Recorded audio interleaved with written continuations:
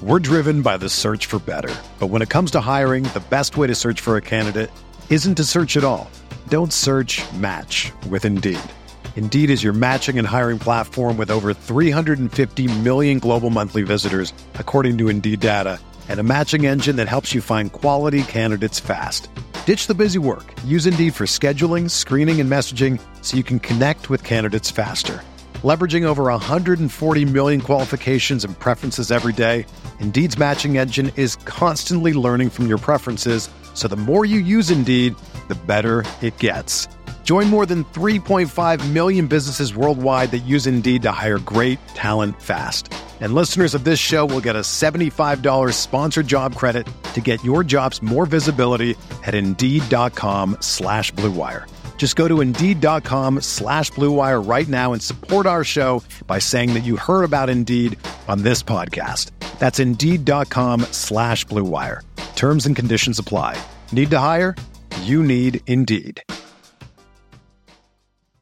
you ever feel like you're always on? What do you do when you need a moment to chill? How do you like to hit the reset button to get ready for what's next? These days, everything is go, go, go. It's nothing but nonstop hustle all the time. Work, family, friends, a million pressing social issues, and an expectation to be on 24/7. Sometimes you just need a moment to turn off and hit the reset button. That's when you reach for an ice-cold Coors Light, the beer that's made to chill.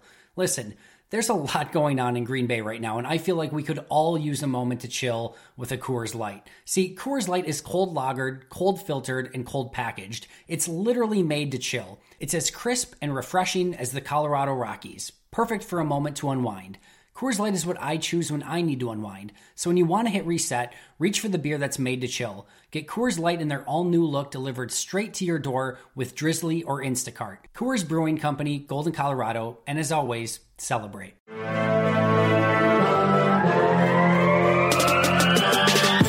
20 minutes a day, 365 days a year.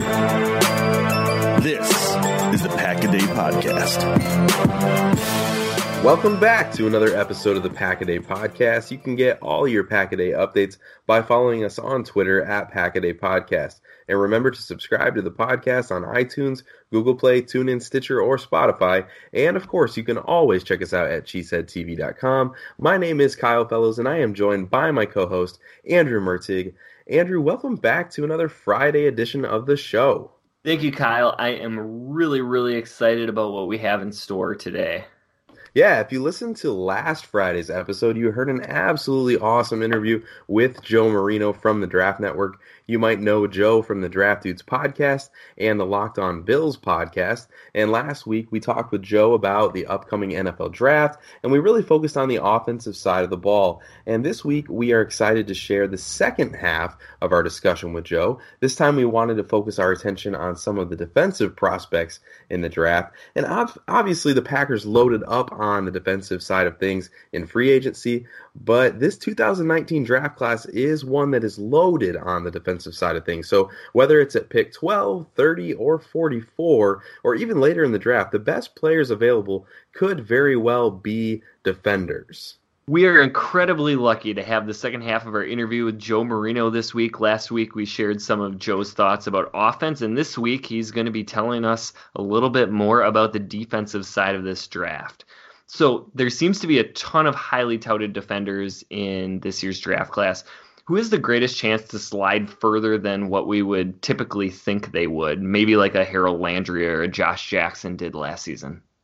Oh, it's so interesting, right? Because I think these guys are going to go quick. And I mean, how does Harold Landry fall to the second round? And Marcus Davenport, they traded up twice. They gave up a first-round pick for him. You guys robbed the Saints. I'm still haven't gotten over that.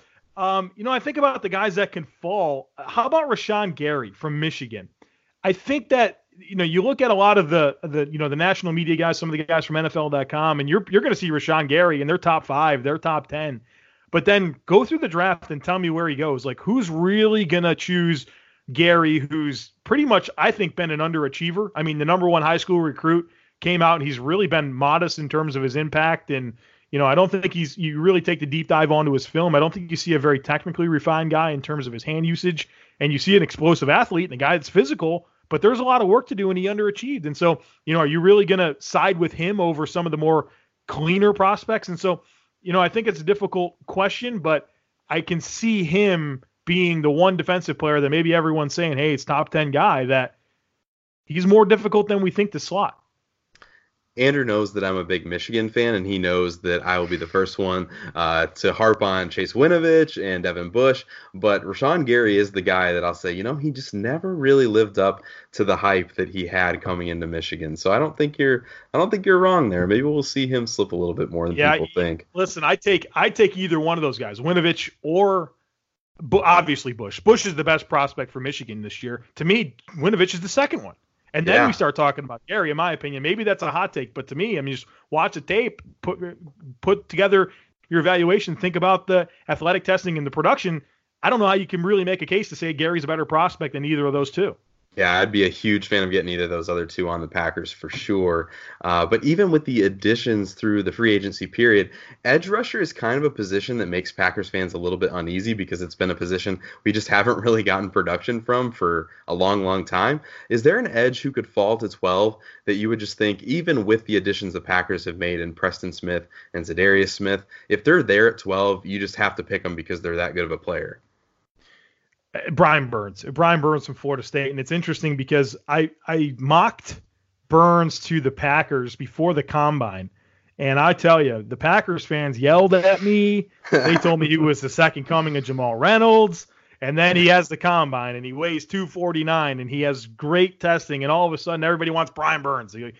Come on now, watch the tape. This guy was dominant all season long. So I think he'd be wonderful for a 3-4 scheme and a stand-up role, a guy that you can maximize because he's really exciting playing forward and rushing the passer. He's really flexible. He's long, got a ton of pass rush moves, has a good inside move, good spin. Literally, I think maybe this is a hot take for you. I think he's not the best prospect in the class. He's the best pass rushing prospect in the class. He's not better than Bosa, but he's a better pass rushing prospect than Bosa. So there's something for you. Now, if that's true, then I don't know how he gets to 12, but there's a chance, right? You stack this thing up, and a lot of times you're kind of looking there and saying, wow, I don't really know where Burns is going to go, because there's not a lot of teams that are necessarily would prioritize a stand-up guy like that, but Green Bay would, and so I think you can also maximize him by using him in space. If you watched him at the combine, he was moving like a safety in terms of his back pedal, moving laterally, made some really great plays on the ball when they challenged him to make a play on it in space. And I just feel like there's so much to him that I think if even with the players that Green Bay added at edge, if Brian Burns was there at 12, I'd snatch him. There's some severe trauma amongst Packers fans when it comes to guys from Florida State who might be slightly undersized, and they saw that 99 and it was over. Though I did some research and Jamal Reynolds didn't wear 99 in college, and so that should tell you they're not the same player. that alone. So that's. I was laughing to myself because I wrote down on the paper, what is the deal with Ed Oliver? And I kind of feel like I should say that like a 90s comedian. Like, what is the deal with Ed Oliver? But seriously, I'm not an expert. I'm not a draft expert. But to me, Ed Oliver looks like one of the top prospects in this draft. So why is there no love for him higher in the first round? Sound like a draft expert to me there with those takes. And Ed Oliver's a great prospect. I like this guy. I don't know why. It's funny, when the first odds came out for who's going to be the number one pick in the draft, it was Ed Oliver. And now we're like, is he going to fall to 15 to the Falcons? Is he in play for the Eagles at 25? I don't know. I feel like maybe people finally learned that he's not that big.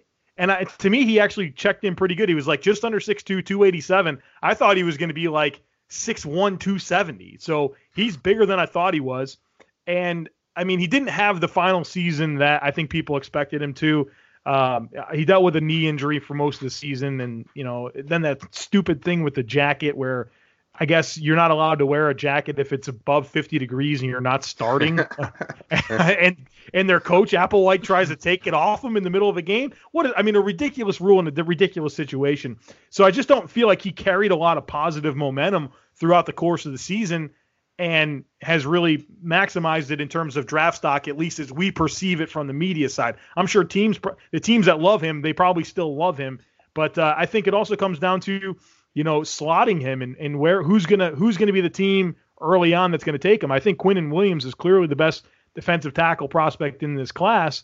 But when you think about the inevitable reaches for quarterbacks, when you think about the edge rushers in this year's class, maybe that's where Ed Oliver gets bumped down. But I still think he's a top 15 pick. If you're looking, I'm very hesitant to say things like Aaron Donald, because I just don't think that's fair. Aaron Donald's the best defensive player in the planet. But if you're looking for a guy that has that type of dynamic interior penetration skills, Ed Oliver is your guy. And so, whoever is going to get him is going to get a good football player. And if he falls, then he's going to tear up the league because he's got a really exciting penetration style skill set.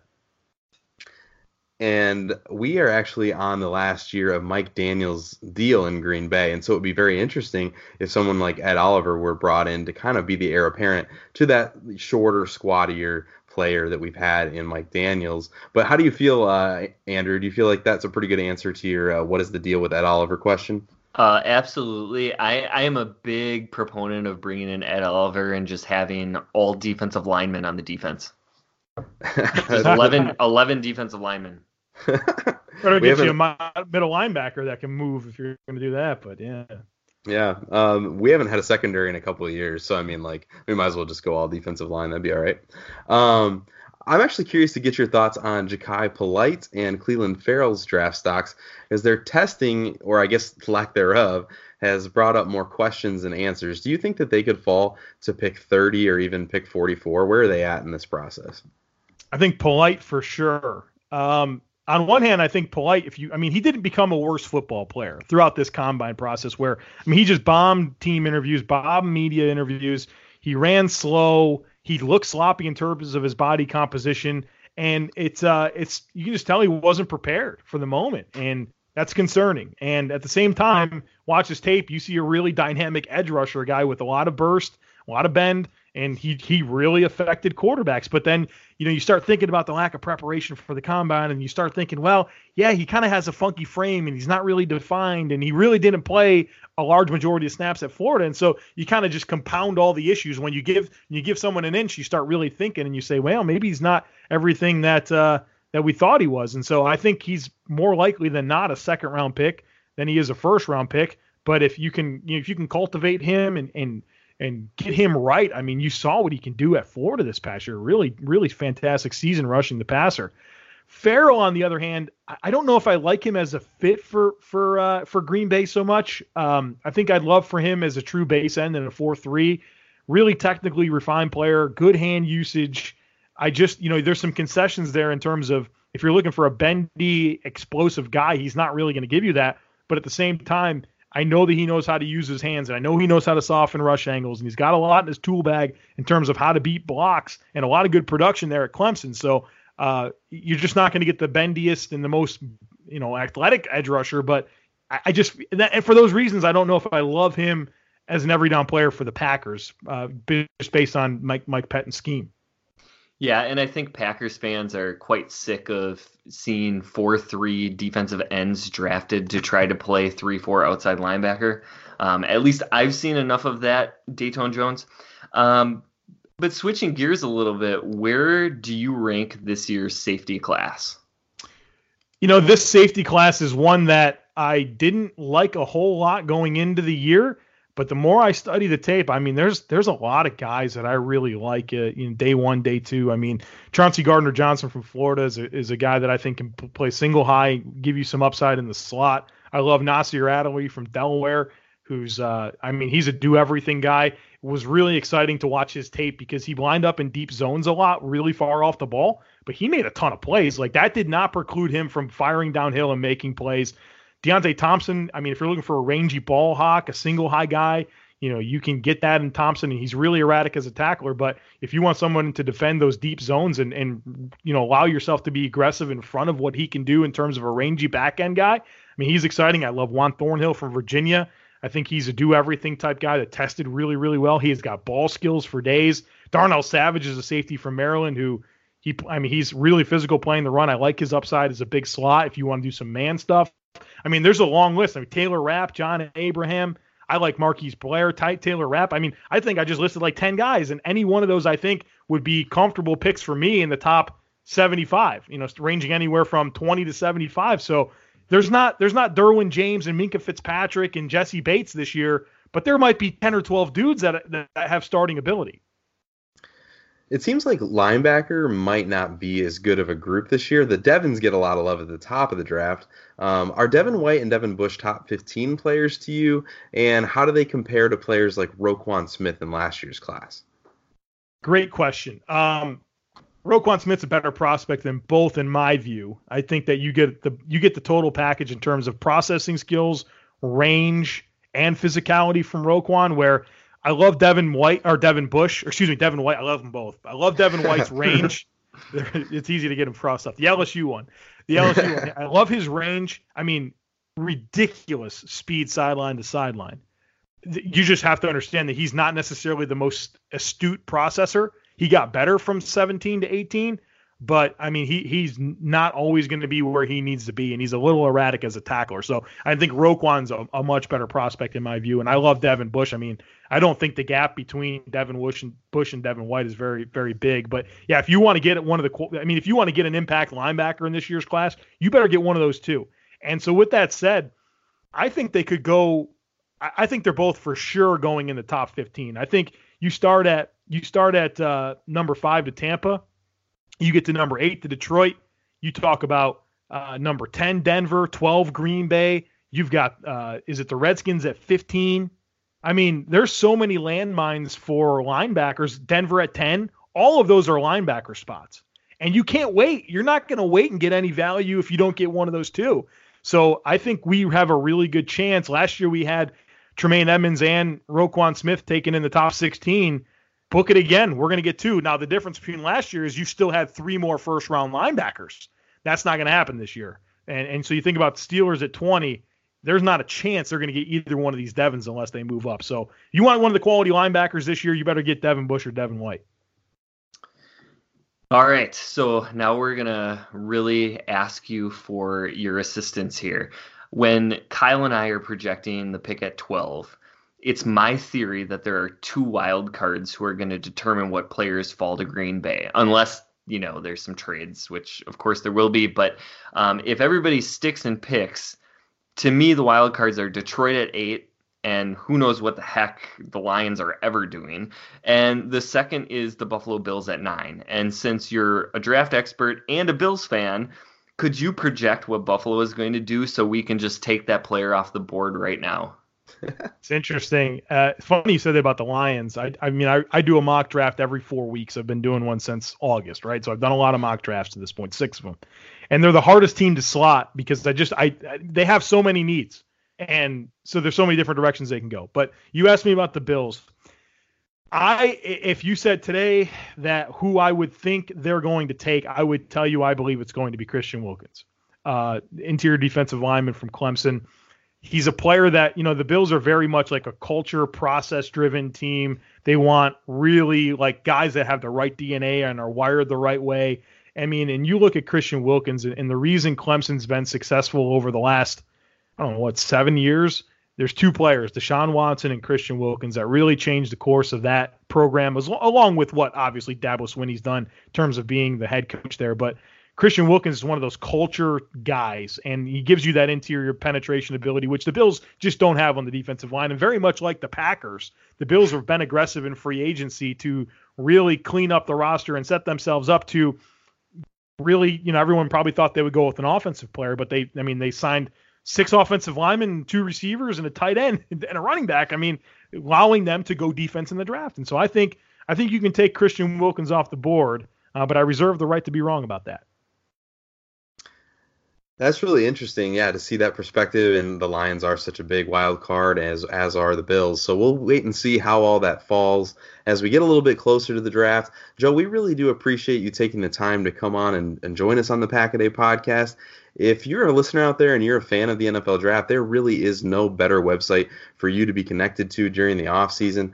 I love the mock simulator and the ability to build your own big board and even try to guess what the Packers board might look like as we approach the draft. So make sure you check that out at the Draft Network, and be sure to give Joe a follow on Twitter at @TheJoeMarino. He really is a great follow. And so thanks again, Joe, for taking the time to come on the Pack-A-Day podcast. Thanks, guys. Really appreciate you having me. But that is all the time we have for today. This has been the Pack-A-Day podcast. You can find Kyle on Twitter at Packer_pundit. And you can find me at Andrew Mertig. Remember to also follow at Pack-A-Day podcast. Please subscribe and rate the podcast if you like what we're doing. Tomorrow's episode is going to be hosted by Jake and Mark. You can catch Kyle and myself every single Friday. And if you liked our conversations with Joe Marino, we'll be back next Friday with continued coverage of the NFL Draft with another member of the Draft Network team, as Ben Solak will be joining us for some in-depth discussions on Noah Fant, TJ Hawkinson, Cody Ford, and Dalton Reisner. Thanks for listening, and as always, remember... Please welcome Hall of Fame fullback Jim Taylor. With the 64th pick in the 2011 NFL Draft, the Green Bay Packers select Randall Cobb, wide receiver, Kentucky.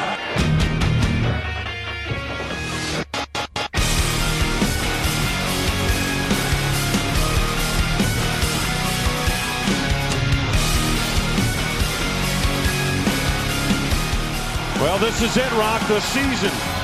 Right here on this fourth down play. How many times have we said that on this drive? Rodgers in the shotgun, 3 receivers left, 1 to the right. Rodgers gets the snap. Blitz is on. Rodgers scrambles left, winds up Rainbow. He's got Cobb to the 10, to the 5, to the end zone. Touchdown and a dagger. Oh my goodness. An NFC North Division championship dagger of 47 yards.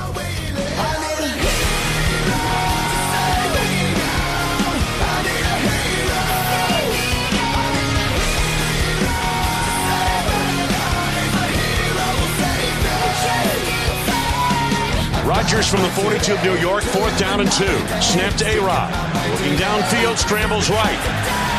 Now, winds up, rainbows into the end zone. It is caught. Left to the end zone.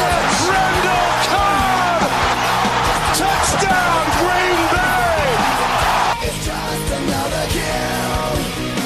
The countdown begins to destroy ourselves. Snap to A-Rod. Rushes on. Has time. Looking, throws, Mills, got us there! Breaking free to the 50. He may go all the way to the 20 down the right side. And there's Randall Cobb to the 5, to the end zone, to the touchdown. Oh my goodness! Randall Cobb to the lead score. 75 yards, and the Packers have tied the game at 23.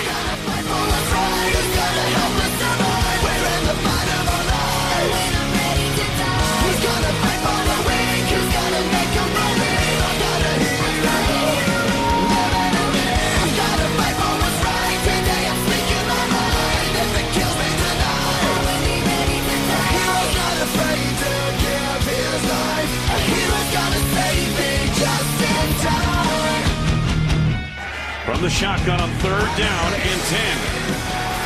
Snap to Rodgers. Steps up. Lost it. Left side. End zone. Touchdown! Yeah! Touchdown! To Randall Cobb! And the record! All-time! Consecutive passes without an interception. Aaron Rodgers. 359 in a row. And he does it in style to Randall Cobb. 24-yard touchdown pass.